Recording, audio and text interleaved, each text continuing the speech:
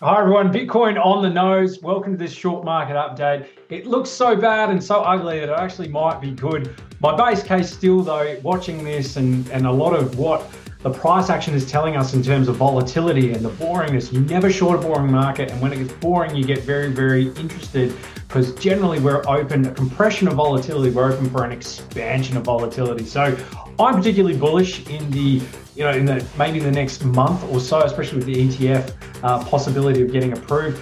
But right now, we're just hunting for that liquidity. We're looking for a bit of a spark, and we just haven't seen it just yet. So if we just go down quickly to the daily, I think 28,500 rather is still that level to want to look at. But again, it looks so ugly. It could be good where we see it actually just rip through here when everyone thinks it's going lower. But my base case is, and these are the signals from the newsletter, I think we get back to 28,000 again to test for liquidity at these volume pockets. If we don't, we come down to the 200, we test that $27,000 level.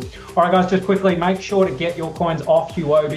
There are rumors that they are insolvent. The collateral situation looks laughable, and Justin's son, who's behind the exchange, has essentially been treating it like his own piggy bank. So please get your coins off exchange, put it on your ledger, remove all risk in that situation, an abundance of caution.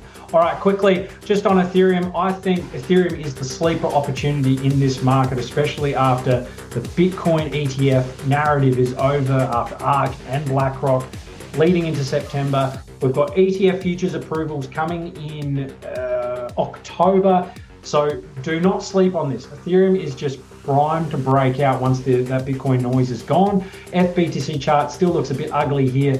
Could go a little bit lower, but I think this turns after that Bitcoin narrative, and then we see a big run up against Bitcoin. And Ethereum just broadly, don't mind this chart at all. It can come down to these buy zones for sure, but I do think that this is just itching to break out, especially into that October narrative. So yeah, pay attention to these. Hope you have a wonderful day. Bye.